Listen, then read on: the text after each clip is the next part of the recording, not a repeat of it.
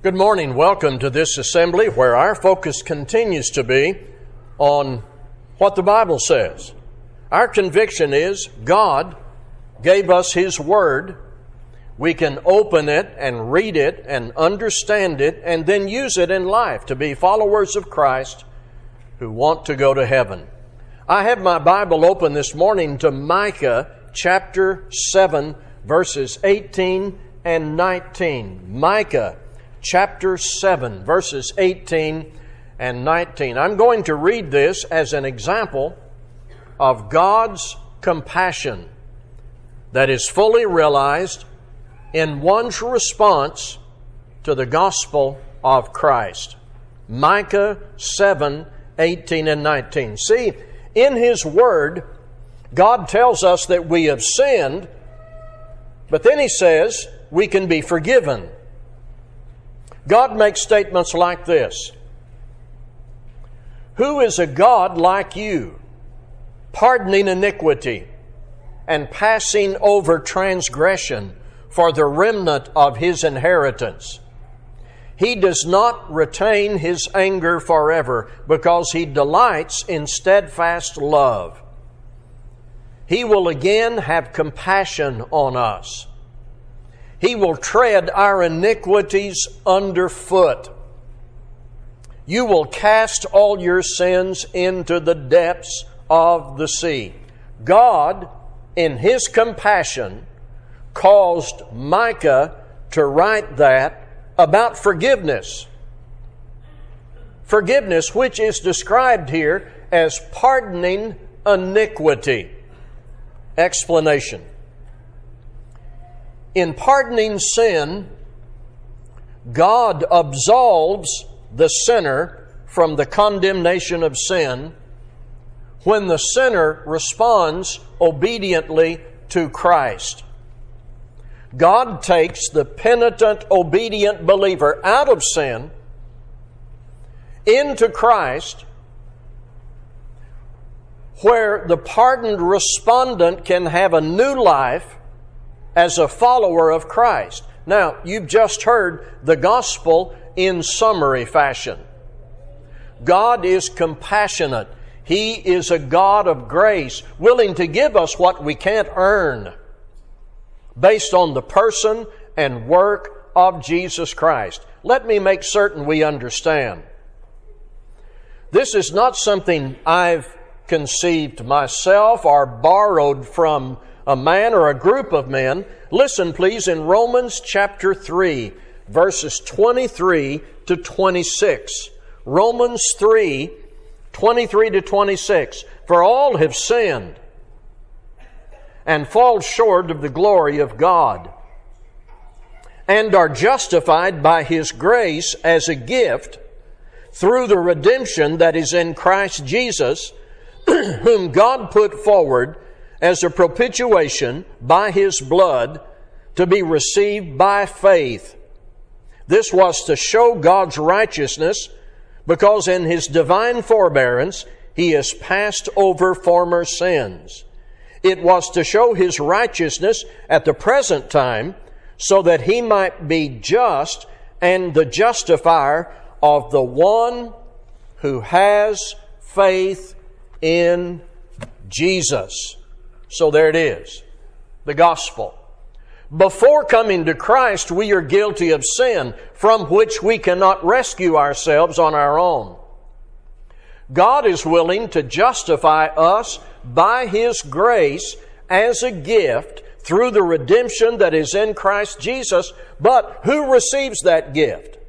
Verse 26 says, "The one who has faith in Jesus." And this faith must be active. We already know that because the Roman letter begins by affirming the obedience of faith. Romans 1:5. So, from the pages of Scripture, this is the gospel. And it connects to the compassion and willingness to forgive Micah described in Micah 7, 18 and 19. But someone might inquire, what if after my faith is activated in repentance and baptism, I slip up, I transgress, I'm guilty of sin again. The answer is given by John in 1 John 1:9.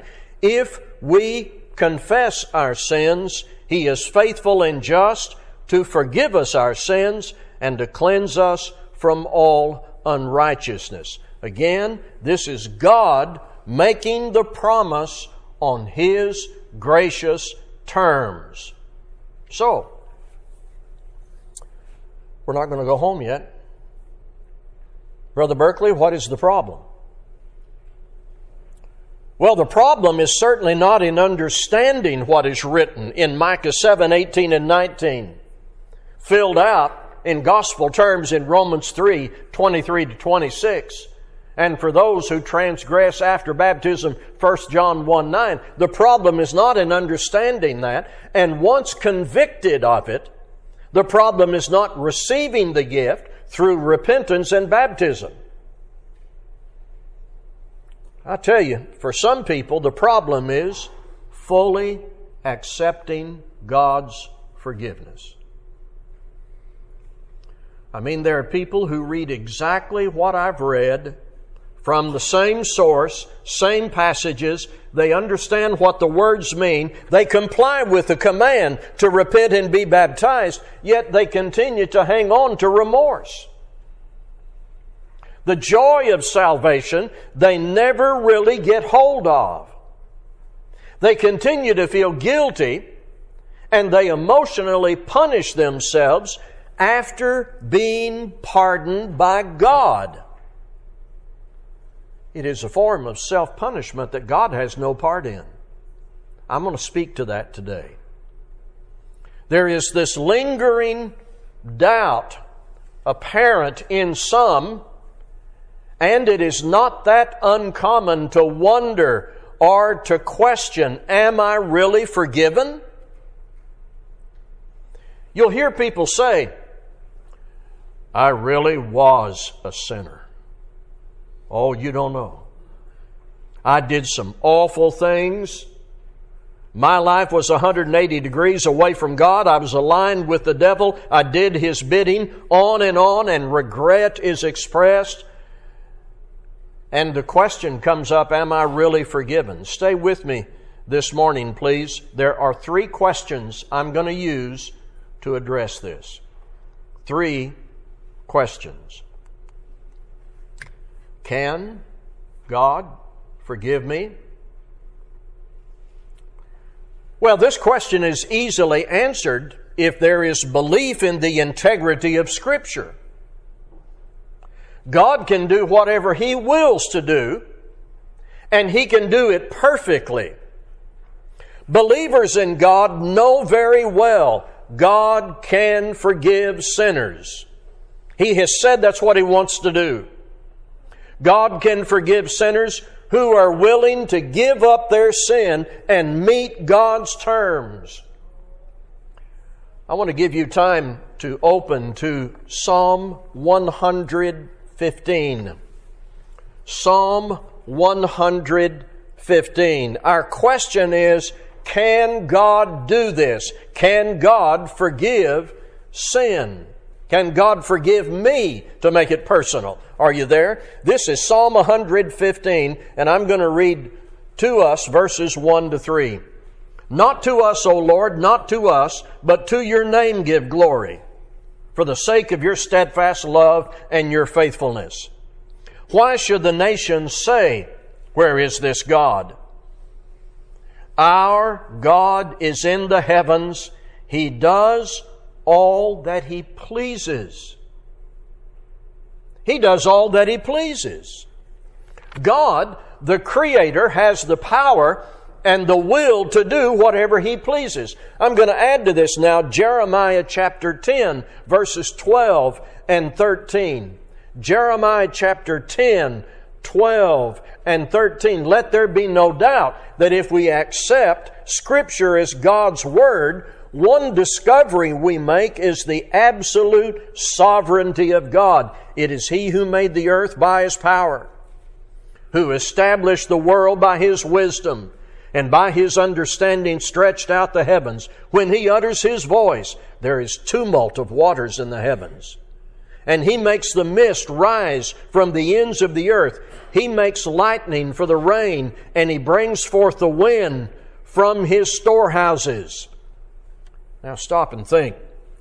If God can do all this, if God can make the earth and create human beings in His own image, create and control weather, keep the universe operating, and raise Jesus from the dead, He can forgive you of your sins. The question is simple, and the answer is clear. Yes, God can forgive me. Question number 2. Has God forgiven me? Now, question number 1 was working on it from God's end. But question number 2, has God forgiven me, must bring into account whether or not I've responded to God. Just here we have to bring into account what we have done as sinners in our response to God. See, there is no automatic blanket forgiveness conferred on people who have no remorse and will not repent. If you want to stay in sin and you don't want to listen to the gospel, you're not interested in repentance and baptism, God doesn't just reach over there and snatch you out of sin against your will and confer forgiveness on you and cram it down your throat. That's not the way it works. This may be what some folks have imagined, but it's a false concept thoroughly. So when the question is, has God forgiven me? The answer must consider what we have done upon hearing the gospel. I'm going to take you to Acts 2:38, familiar passage. When the Apostle Peter preached the gospel after Jesus was raised from the dead on the day of Pentecost in Jerusalem, Acts 2, did Peter just stand up and say to the Jewish crowd, okay, folks, Jesus died and was raised from the dead. It's over now. You're all forgiven. No matter what you do, just go home and enjoy your forgiveness and go to heaven. No. The apostles preached forgiveness of sins based on the death of Christ, but then they said, sinners must respond. Are you there at Acts 2:38? Repent and be baptized, every one of you. It was not automatic. Those seeking the forgiveness of their sins had to respond. It was conditional. They had to receive what was offered and keep what was offered by the activity of their faith day to day. Now, do you recall the passage I read earlier from 1 John? I want you to listen to it again in 1 John 1, 8, and 9.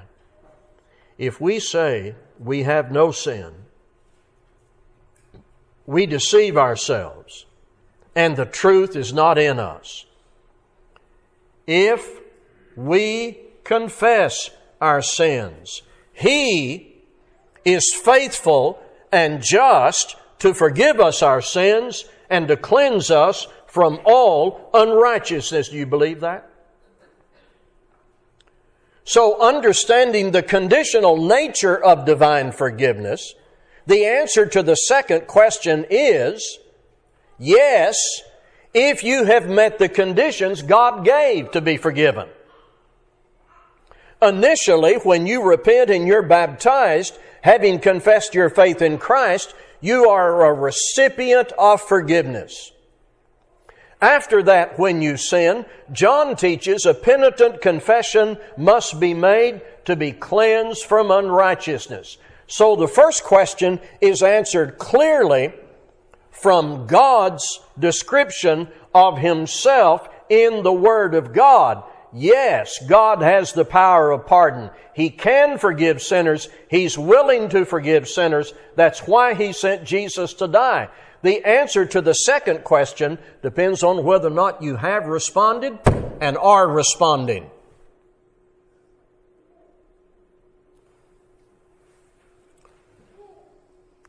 Number 3.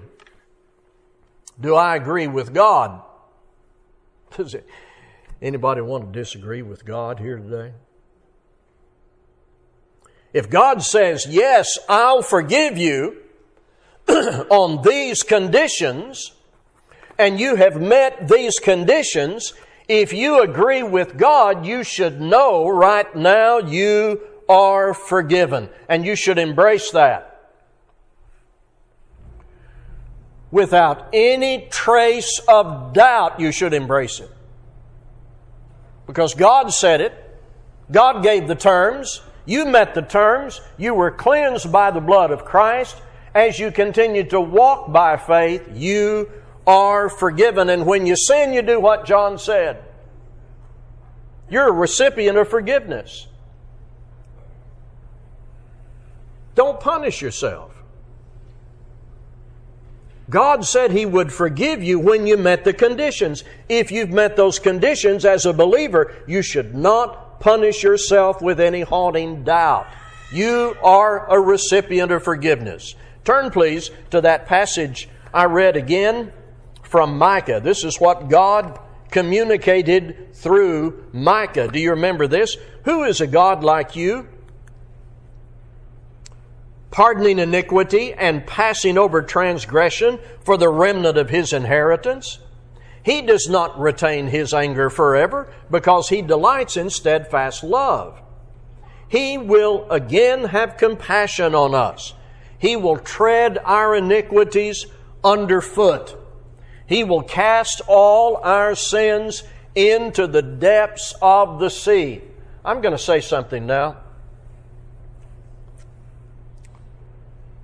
that will sound strange at first, but I promise it's connected to our subject in this passage. And I'll explain what I mean when I say it. Don't go fishing. If you suffer from unjustified guilt, if you just can't let go of remorse over sins the Bible says God has forgiven, just stop that. Don't go fishing for sins God has forgiven. Embrace His promise of forgiveness. This says here in Micah, He will tread our iniquities underfoot. Don't dig up what God has buried. There's no value to it. Don't dig up what God has buried. And it says, He will cast all our sins into the depths of the sea. Don't go fishing for those sins God put in the sea. Don't go fishing. Don't dig up what God has buried. If God has forgiven you on the conditions or terms He has specified that you've complied with and are complying with, He doesn't want you to remember what He has forgotten and forgiven. Psalm 32, 1 and 2 speaks to this. Blessed is the one whose transgression is forgiven, whose sin is covered. Blessed is the man against whom the Lord counts no iniquity, and in whose spirit there is no deceit. You know, what we're talking about this morning is not a theological mystery or anything. It is just simple. When we sin, we are guilty before God. When we turn from sin to God on His terms, it can be said we are forgiven, sin is covered, it no longer counts against us. If God doesn't count it against us, neither should we. That's the thrust of this sermon. That release from guilt is called forgiveness or pardon, and David wants us to know that it is a great blessing for the Lord to no longer consider us guilty. That's forgiveness. Think of a burden lifted. Think of having a new start, no longer guilty. Sin breaks you down. Sin hurts us. It hurts the Father. Sin creates pain for us because God is grieved, yes. But once God's terms are accepted and the gospel says you are forgiven, don't go fishing back into the guilt of what God said He's pardoned. No longer guilty.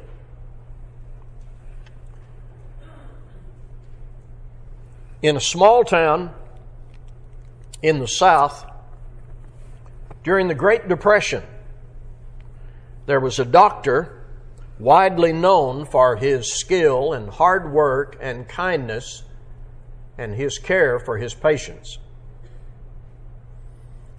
After his death, when his books were examined by the family, there were many accounts which had written across them in red ink by the doctor, "Forgiven, too poor to pay." Some of his family were not as merciful as the doctor. So an effort was made to go back and open those books up and collect those fees with interest, and so they sued in court those patients, former patients. The judge looked over the papers and he asked the family with the paper in front, he said, "Is that the doctor's signature?"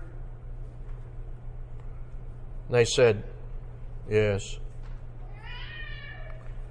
The judge shook his head and said, "In this case, there is not a court in the land that can collect 1 penny of this money, because he has plainly written 'forgiven' on these accounts. This is his signature. It bears his authority. He had the right to forgive these debts. It stands as written by the doctor. Case dismissed." Those who trust and obey Jesus Christ and live their lives in Him and for Him have written on the books, "Forgiven." No man on earth grants forgiveness. God does, based on your response to Jesus Christ, initially and then after that. One of the great writers of a generation ago on subjects like this, C.S. Lewis, said, "I think that if God forgives us, we must forgive ourselves. Otherwise, it is almost like setting up ourselves as a higher tribunal than Him." That's it. That's what we're working at this morning. Now, there may be some in this audience who are in doubt and bothered and troubled by their sin because they've not responded to God's terms.